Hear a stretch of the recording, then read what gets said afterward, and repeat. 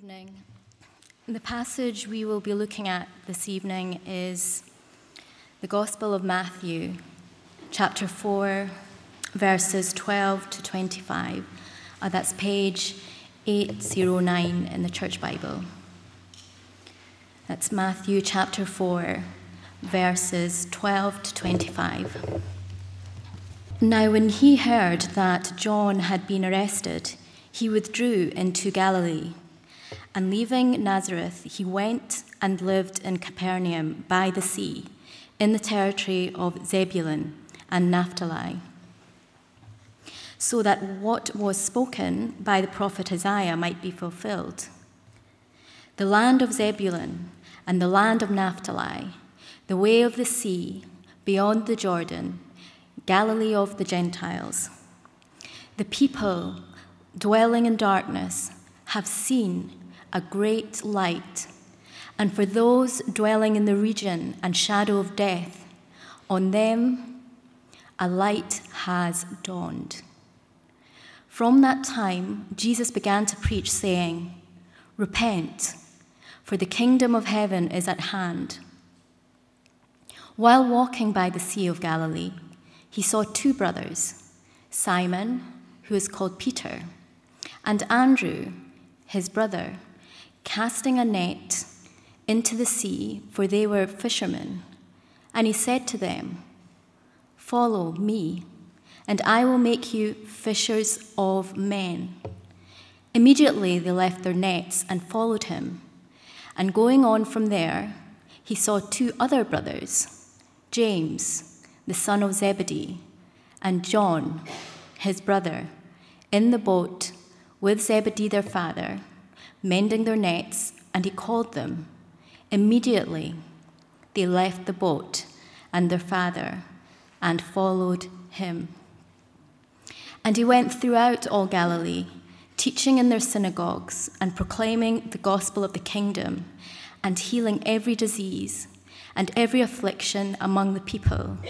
So his fame spread throughout all Syria, and they brought him all the sick, those afflicted with various diseases and pains, those oppressed by demons, those having seizures and paralytics, and he healed them. And great crowds followed him from Galilee and the Decapolis, and from Jerusalem and Judea, and from beyond the Jordan. Thanks be to God. Thank you, Sukan, very much indeed. Now, there are 3 points on the service sheet, 3 simple points, but powerful and glorious and helpful. I hope and trust that this gets us to the heart of the passage. They're not my points. If they were, I would not say they were glorious and powerful. They are what we believe to be and what I hope are the heartbeats of this Bible passage. The glorious kingdom of heaven and the world. Then Jesus' dangerous global disciple-making mission with words. That just trips off the tongue. But I think that's what it's saying. And then true conversion. Let's take each in turn. First, the glorious kingdom of heaven and the world. Now, what is being described here by Matthew in his gospel, the writer of this gospel book, is a very big deal. It's a big, big deal, and we'll see that in a moment. It's a big deal. It's a momentous event, one of the most significant, if not the most significant day or period or week or so in history, but it's not a surprise. When these events happened at this time in history, when Jesus came into the world, and this is the Bible passage that describes the start of the public ministry of Jesus. There is only one time his public ministry began, when the Son of God walked on the earth. It is not a surprise. His coming had been long promised. Now, what is described here is the fulfillment of what was promised. Matthew, our writer, makes that clear right through his gospel. And here, by quoting from the Old Testament, here it is, the book of Isaiah. Isaiah, the prophet's ministry, was at a time when God's people had turned from him. The prophet's message was of judgment, of exile in Babylon, but ultimately of hope, because one day God would send his king into the world, and with the king's coming, the kingdom of heaven would break into the earth. Now, the quotation from Isaiah that Matthew includes in verses 15 to 16 of Matthew 4 is from Isaiah 9, a part of the Bible that we are familiar with most perhaps from Christmas services. Let me read from Isaiah 9. Mindful that what we're reading was written hundreds of years before the events described. Now, we could read this from Matthew, but I'm going to read it from Isaiah 9, and it's the same, but that's hugely significant. Isaiah 9, verses 1 and 2, "But there will be no gloom for her who was in anguish. In the former time he brought into contempt the land of Zebulun and the land of Naphtali. But in the latter time he has made glorious the way of the sea, the land beyond the Jordan, Galilee of the nations. The people who walked in darkness have seen a great light. Those who dwelt in a land of deep darkness, on them has light shined." Now let me just skip on 2 verses in Isaiah 9. Sure, Matthew, our writer, intends us to have these later verses, the context of Isaiah 9 in our minds. "For to us a child is born, to us a son is given. The government shall be upon his shoulders. It's a kingdom. And his name shall be called Wonderful Counselor, Mighty God, Everlasting Father, Prince of Peace. Of the increase of his government, his kingdom, and of peace there shall be no end." Now, Matthew describes this glorious promise being fulfilled. And because Matthew is an eyewitness account of what happened, he is describing what was promised actually happening. Isaiah's prophecy speaks of something momentous. The king has come and his kingdom has broken into the world. That's a massive deal. But there are a number of non-spectacular details, like the place names Zebulun, Naphtali, and Galilee. And I shall resist the temptation of giving any Scottish equivalents, lest 50 people here come from wherever. Now, these regions and places were in worldly terms of no significance, but in God's plan to save humanity, when God's king went there, we would know that the kingdom of heaven at last had broken into the world. Now, what is the king and his kingdom like? It is glorious. It is light in the dark. Driving back from Shona and Cameron's wedding on Wednesday night, having initially headed north to Dundee before realizing we were going in the wrong direction, I was neither driving nor navigating. We were listening to Radio 4 describing the rare event of a blue moon, which is seeing the moon at its fullest and brightest not once but twice in the same month. Hence the phrase, "This happens only in a blue moon," once in a blue moon. The presenter on Radio 4 was bemoaning the fact that in the south of England the sky was overcast, but she wasn't in Fife, where the skies were clear and the blue moon was a magnificent sight, lighting up the landscape with shadows cast across the waters of Loch Leven. The coming of the King is light. Light breaking into darkness. The coming of the kingdom is light breaking into the darkness. The king in the kingdom is light. What does it mean to live in darkness?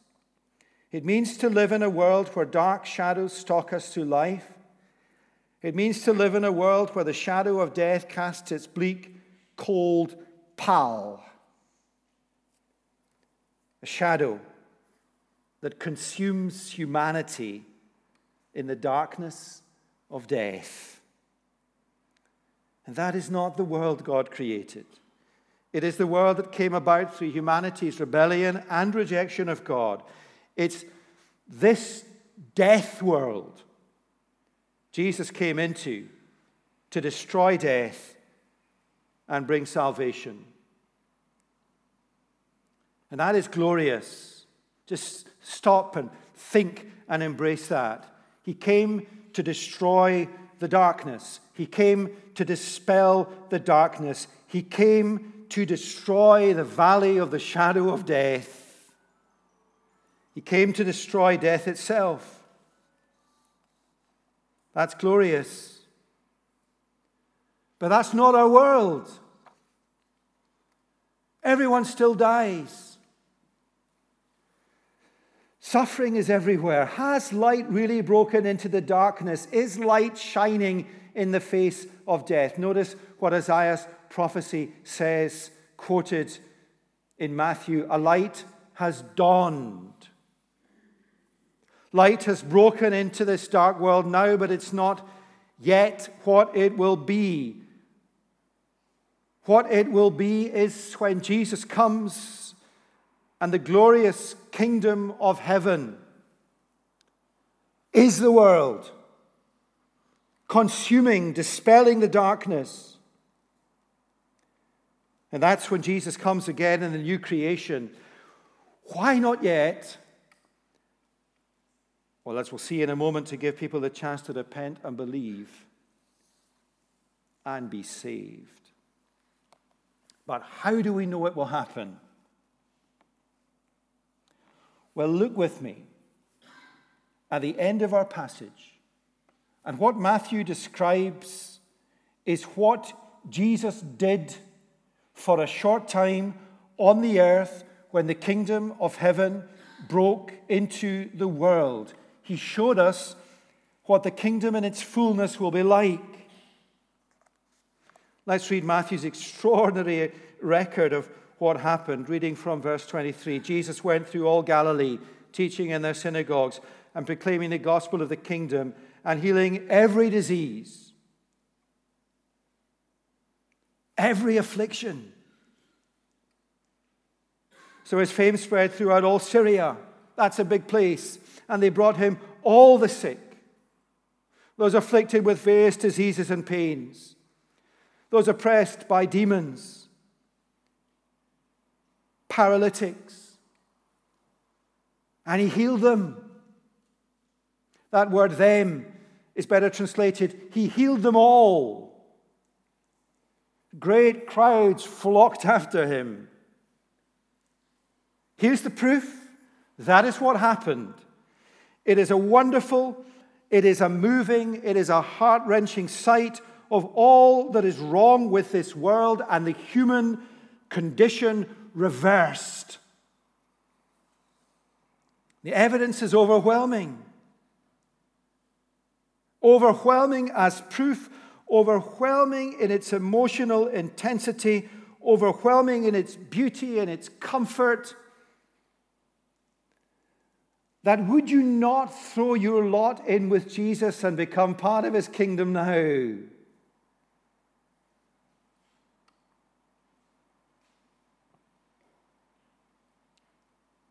The glorious kingdom of heaven in the world. Second, Jesus' dangerous global disciple-making mission with words. Let me show you where I get that from. Well, verse 17 is the heart of the passage. From that time, Jesus began to preach, saying, "Repent, for the kingdom of heaven is at hand."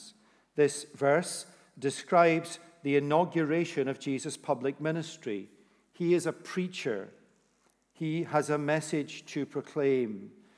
Matthew, Mark, and Luke are called the synoptic gospels. That just means they use a lot of the same material. They're not the same, though. Each gospel writer selects the material they use. Each gospel writer has a particular purpose or emphasis in writing this gospel. But all three, Matthew, Mark, and Luke, in describing the beginning of Jesus' ministry, emphasize the priority of his preaching. Mark is very similar to Matthew, with the addition of an explicit comment that the reason Jesus came was to proclaim or to preach.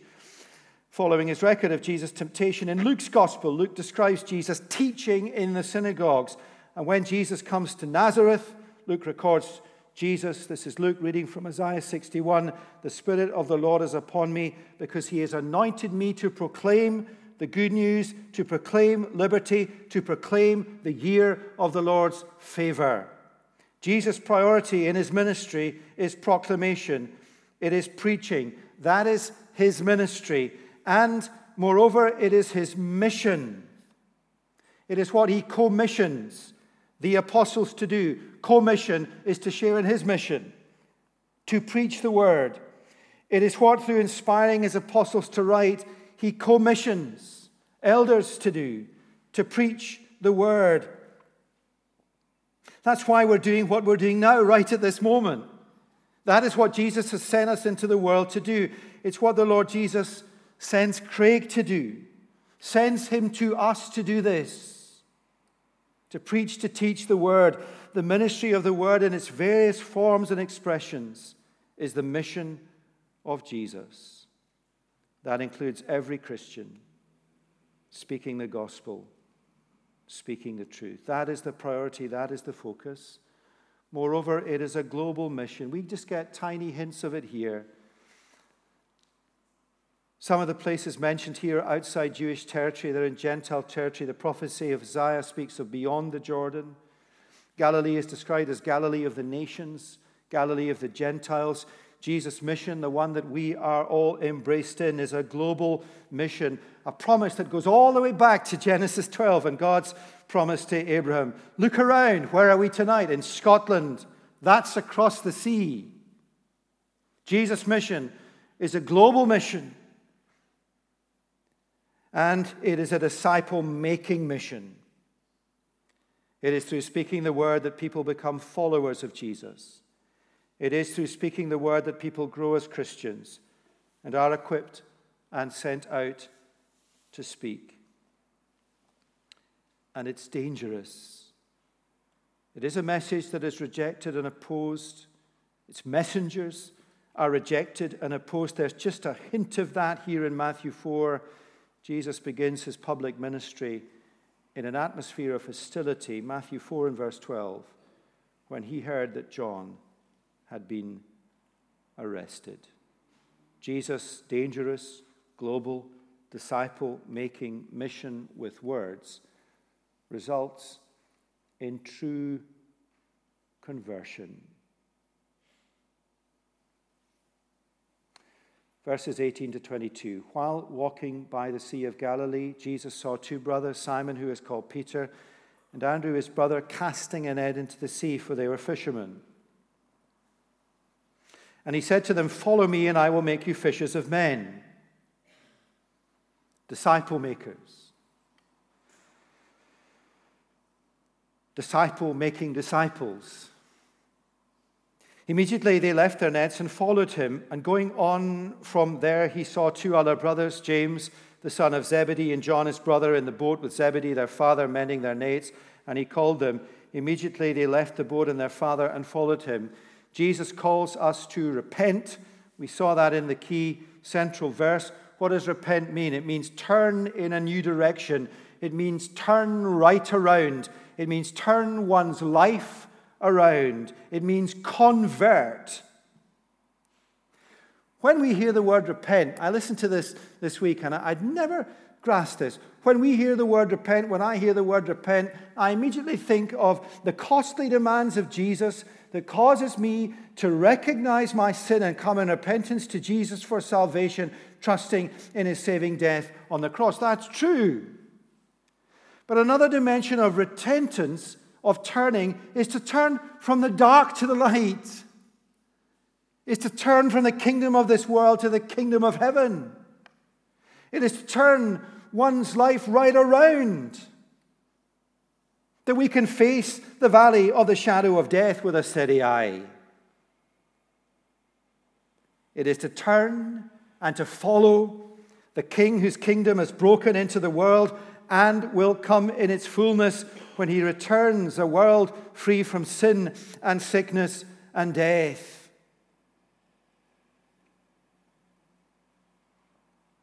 Just in my mind now, there must be somebody here who thinks, but that's not true, is it? Because it's not the world. Go back and look at the evidence in Matthew. Look what Jesus did.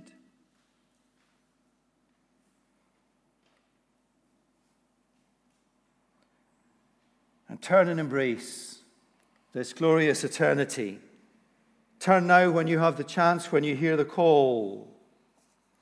Conversion is not just coming to Jesus for salvation. It is living for him and for him alone as our highest priority. Our devotion and ambition for the rest of our lives on the earth. For Simon, Peter and Andrew, for James and John, it meant leaving everything to follow Jesus. Their calling was to be disciples and apostles. Following means different things for us all in terms of what we do. But for every true follower of Jesus, for every true convert, serving our Lord becomes our inner desire and our whole life. And our driving conviction, fitfully, but it's there. That's why one of the questions Craig will answer tonight to is this: are not zeal for the glory of God, love to the Lord Jesus Christ, and a desire for the salvation of all people, as far as you know your own heart, your great motive and your great desire to be set apart as an elder? His answer: they are, by God's grace. Let's pray.